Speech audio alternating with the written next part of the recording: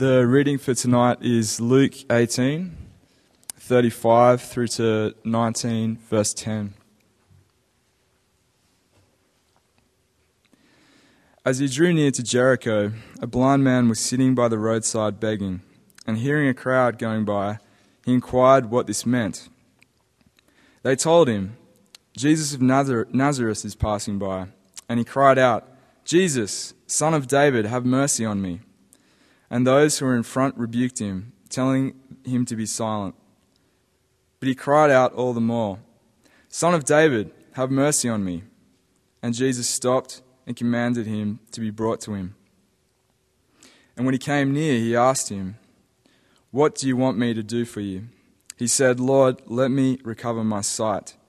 And Jesus said to him, Recover your sight. Your faith has made you well. And immediately he recovered his sight and followed him, glorifying God. And all the people, when they saw it, gave praise to God. He entered Jericho and was passing through, and there was a man named Zacchaeus. He was a chief tax collector and was rich. And he was seeking to see who Jesus was, but on account of the crowd he could not, because he was small of stature. So he ran on ahead and climbed up into a sycamore tree to see him, for he was about to pass that way. And when Jesus came to the place, he looked up and said to him, Zacchaeus, hurry and come down, for I must stay at your house today. So he hurried and came down and received him joyfully. And when they saw it, they all grumbled, He has gone in to be the guest of a man who is a sinner. And Zacchaeus stood and said to the Lord, Behold, Lord, the half of my goods I give to the poor, and if I have defrauded anyone of anything, I restore it fourfold. And Jesus said to him, Today salvation has come to this house, since he also is a son of Abraham. For the Son of Man came to seek and save the lost. Pray with me. Our Father, we ask that you would honor the very reading of your word, that it would penetrate our hearts, that it would wound us where we need wounding, and that it would heal us where we need healing, that it would both convict and restore. And God, I pray that my words would fall to the ground and blow away and not be remembered anymore, Lord, but may your words remain, and may they change us. I pray this in the strong name of Jesus. Amen. Tonight we're going to look at two stories about two different people who got to see Jesus. And that's really what these stories are about, people encountering or seeing Jesus.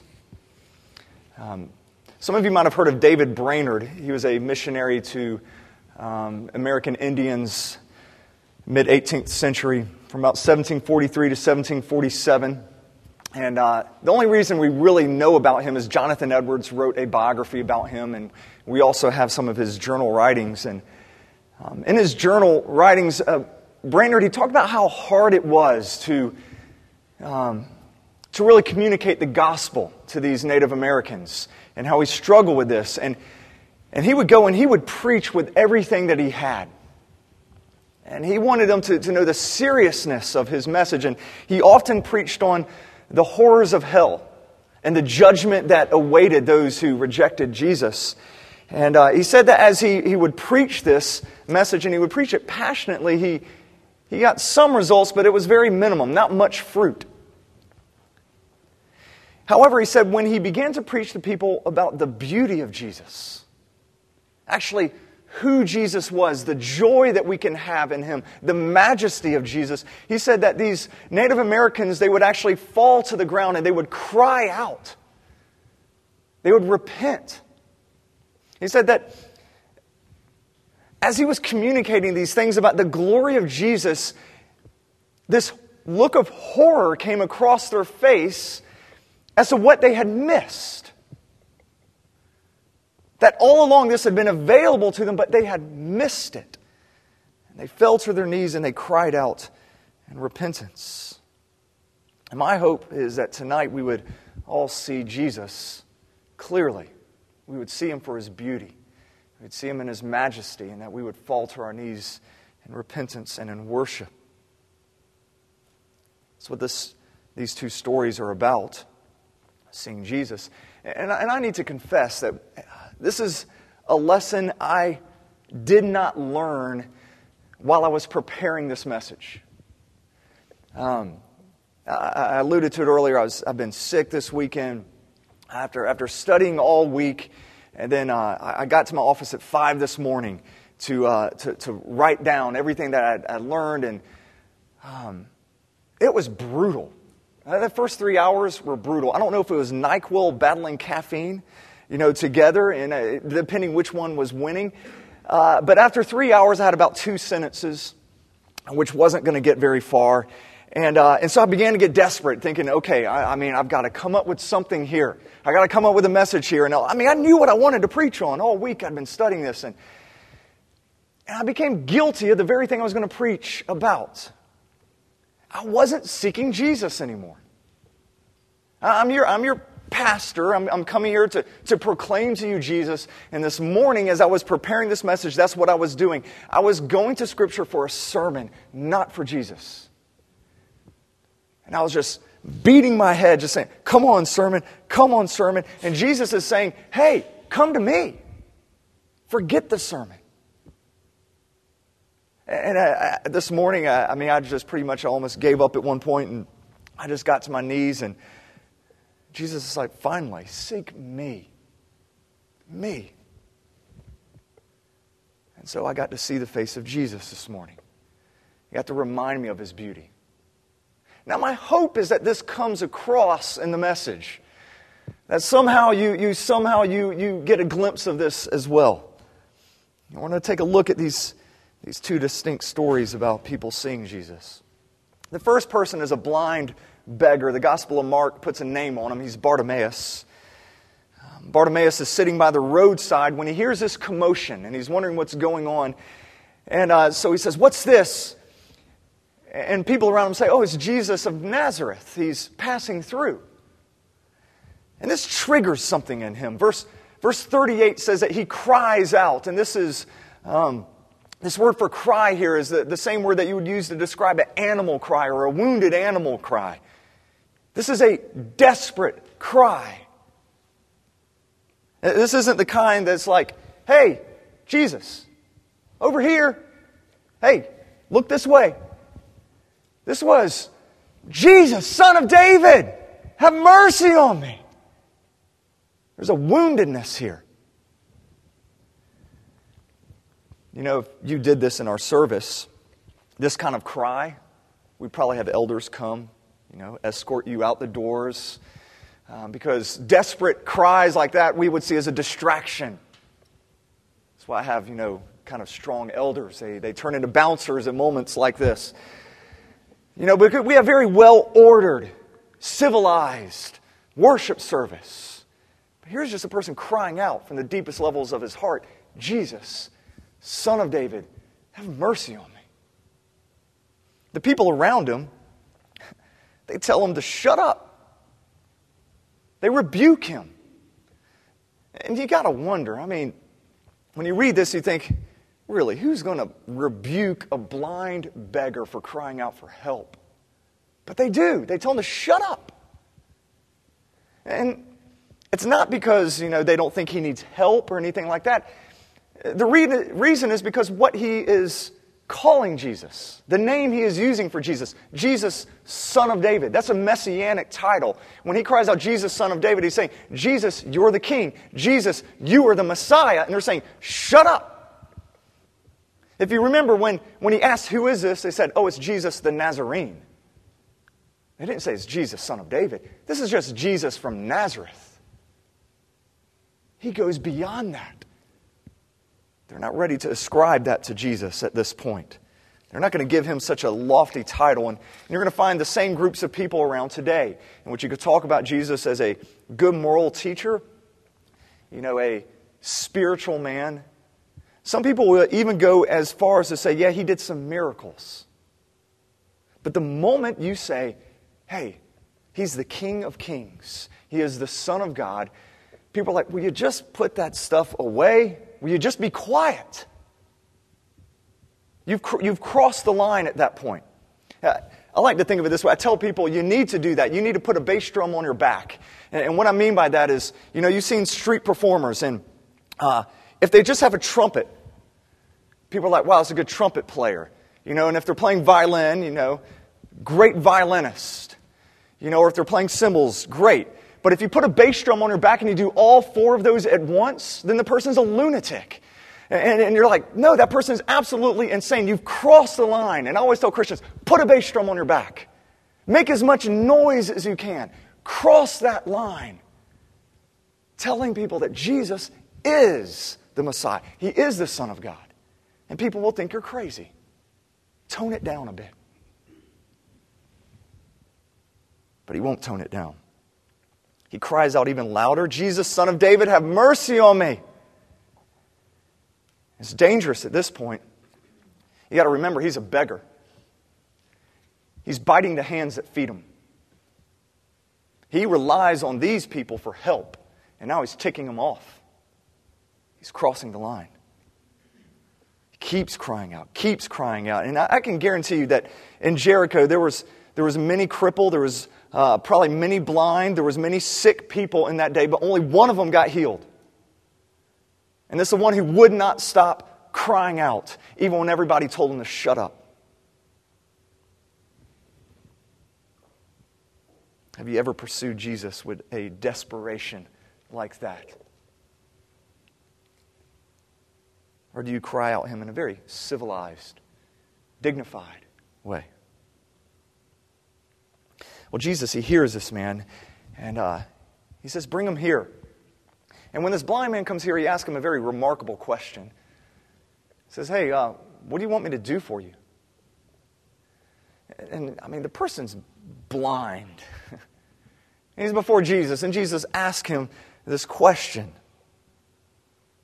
And what I think he's doing, he's giving this person an opportunity to now publicly demonstrate his faith.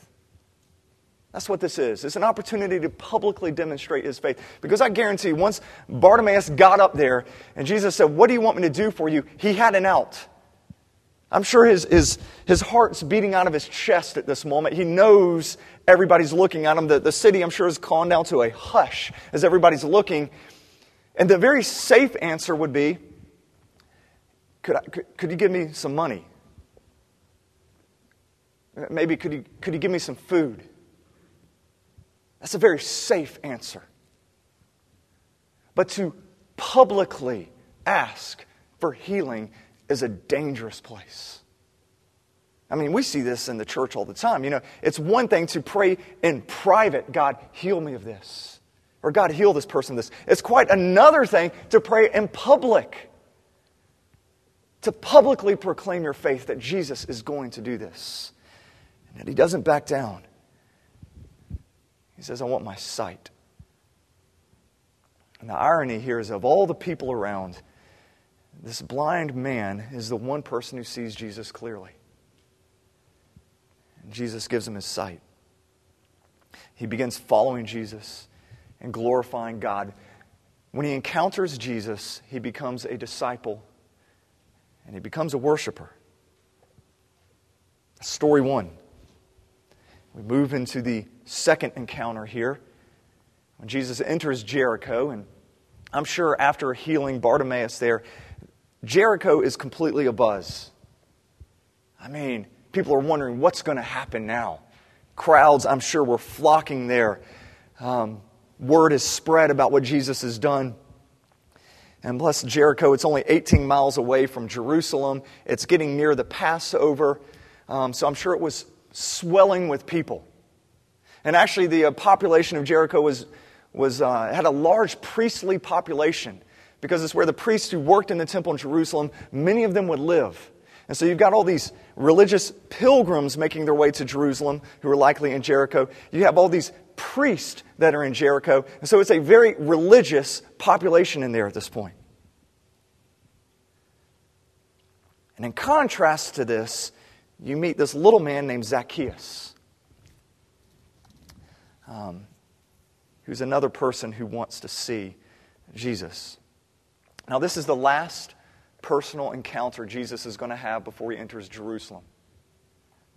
It's the last one he's going to have before we start going on the events that will lead to his death.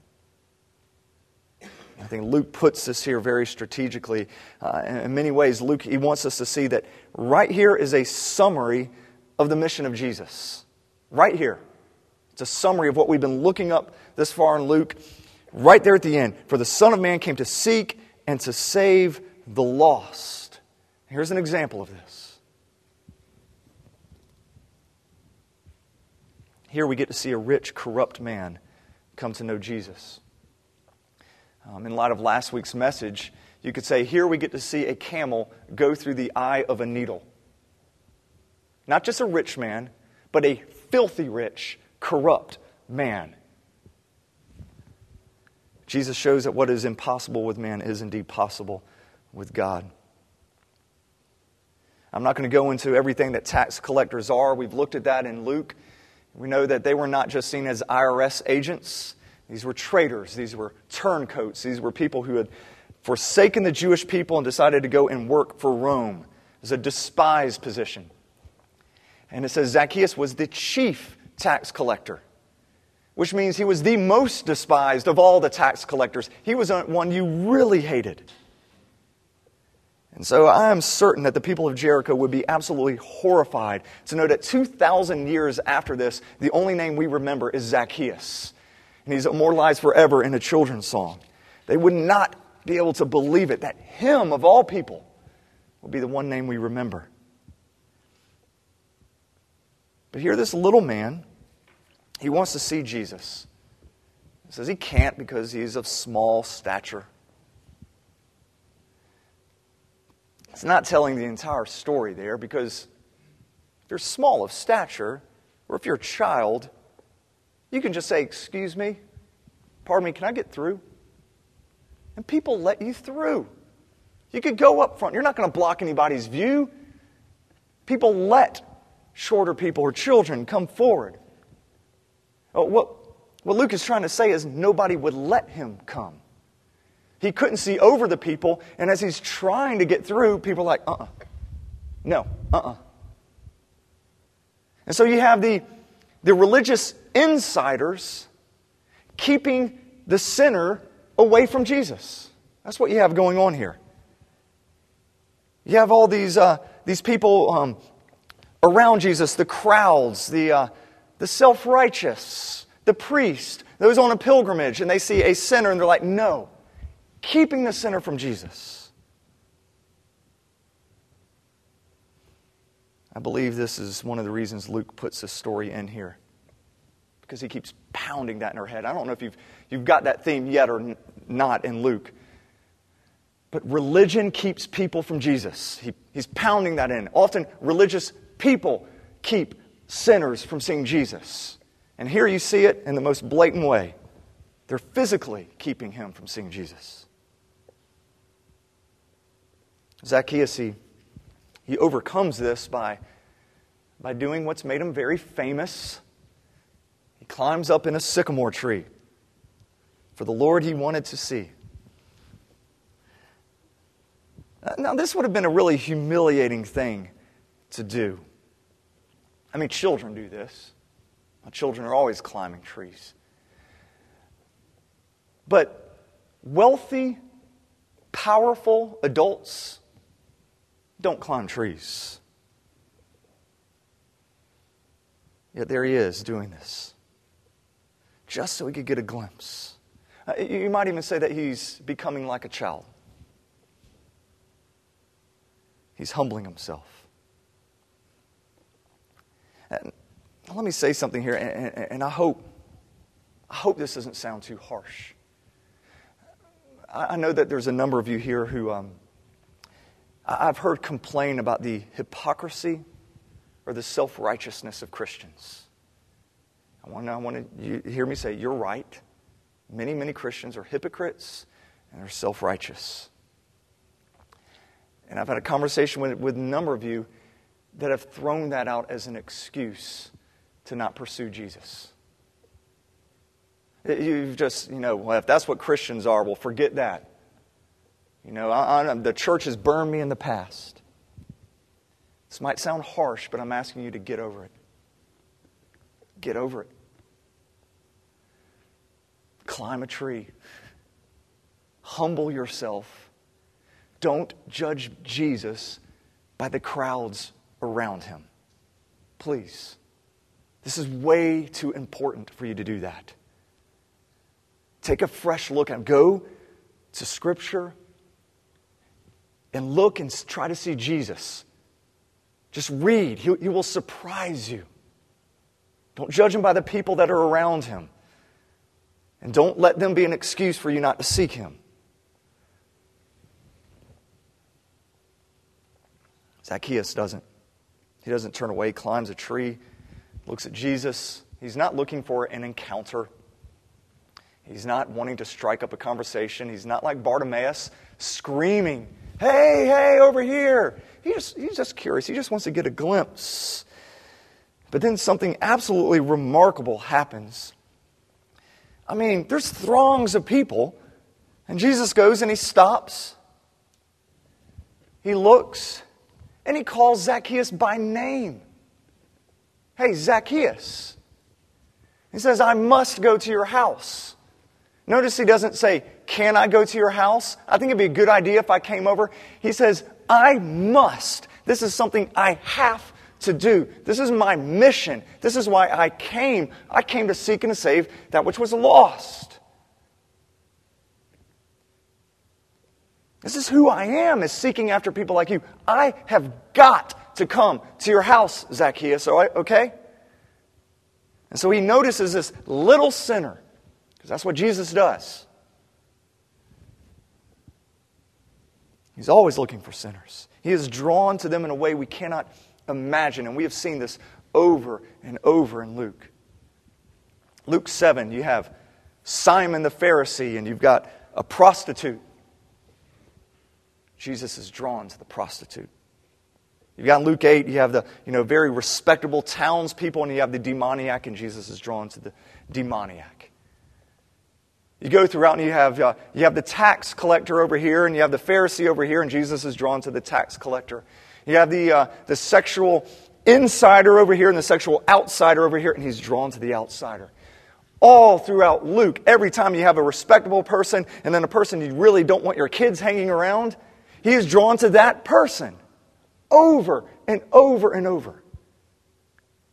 It's who he is. And the people around Jesus hate it because they're religious insiders. They hate it.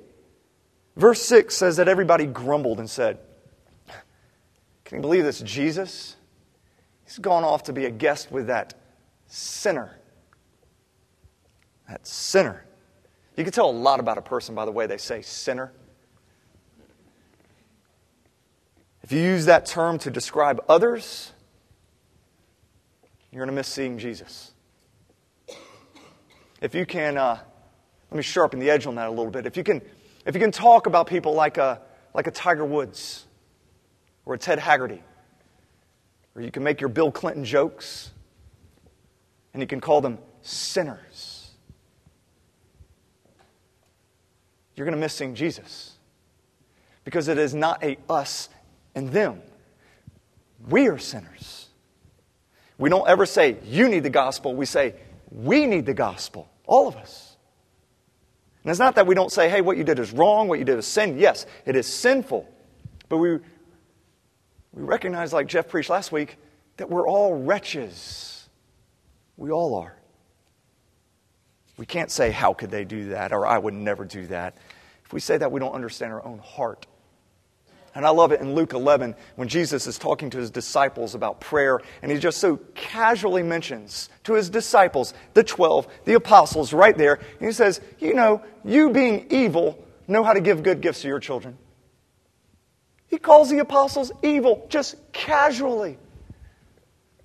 The people who've given up everything to follow him. He's like, "Yeah, you guys, y'all are evil and y'all do this."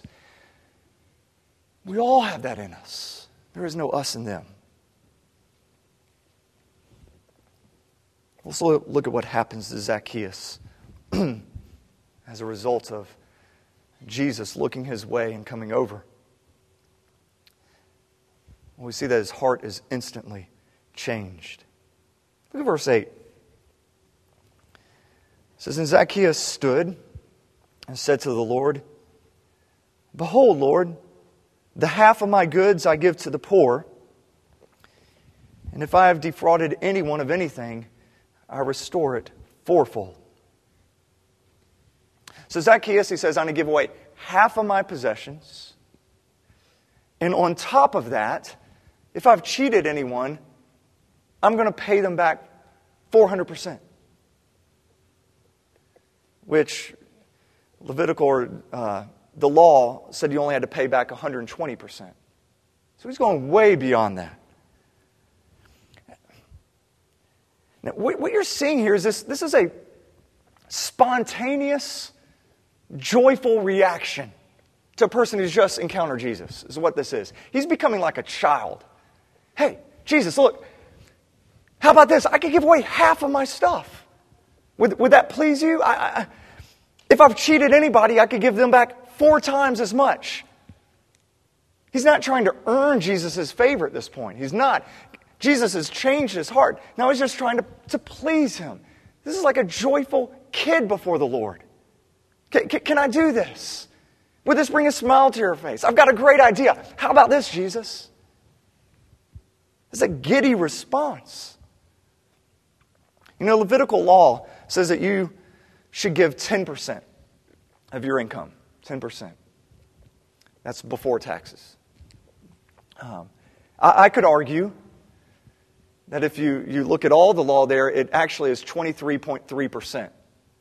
You could talk to me later. I'll tell you how you could pull out. It's actually 23.3%.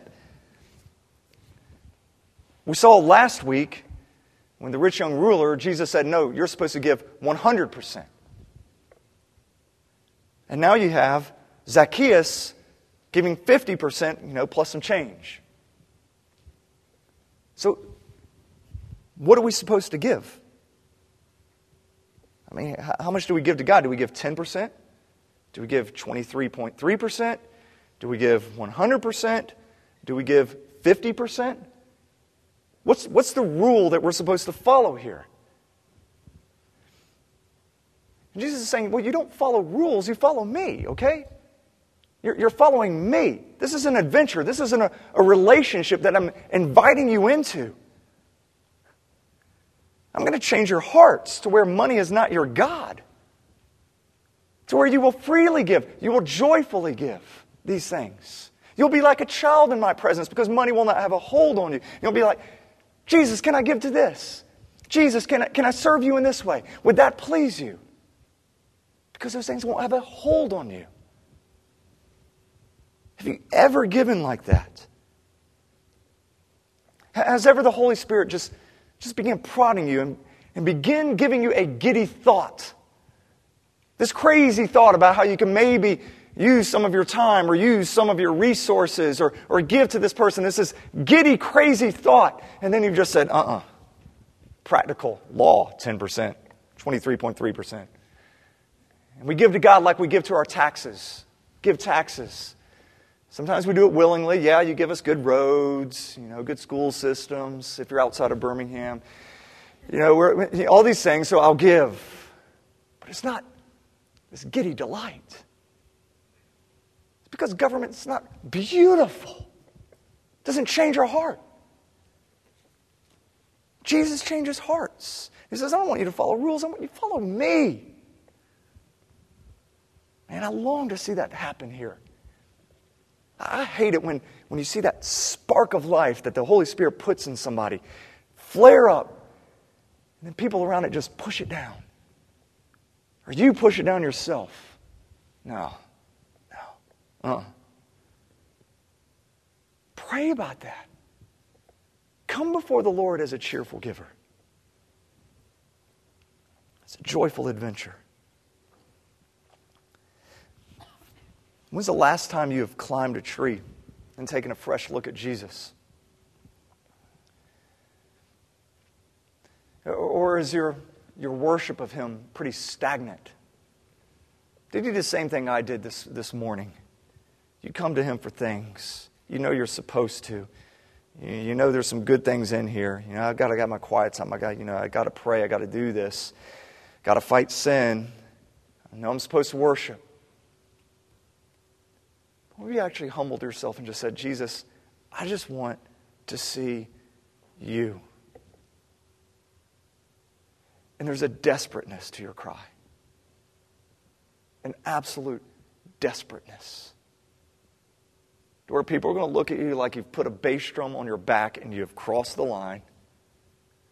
But you're going to keep on pounding away. I don't care.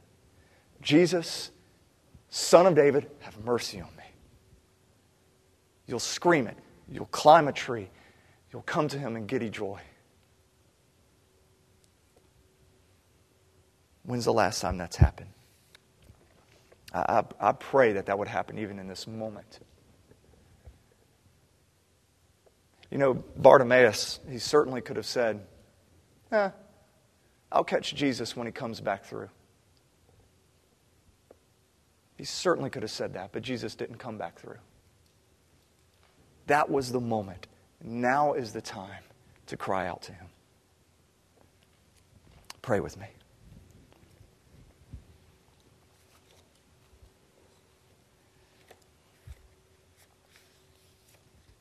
Jesus, I ask that you stir up our hearts. We can't stir it up ourselves. We can't, even if we try to become better people, that doesn't change our hearts. Our righteousness is before you is not a beautiful dress. It is filthy rags, even at our best. So our hope is in you, Jesus, that you'll stop, you'll hear our cry of help, that you'll stop and you will call us by name as we humble ourselves. And you'll say, I am going to come to your house. God, we invite you in. We pray this in the strong name of Jesus. Amen.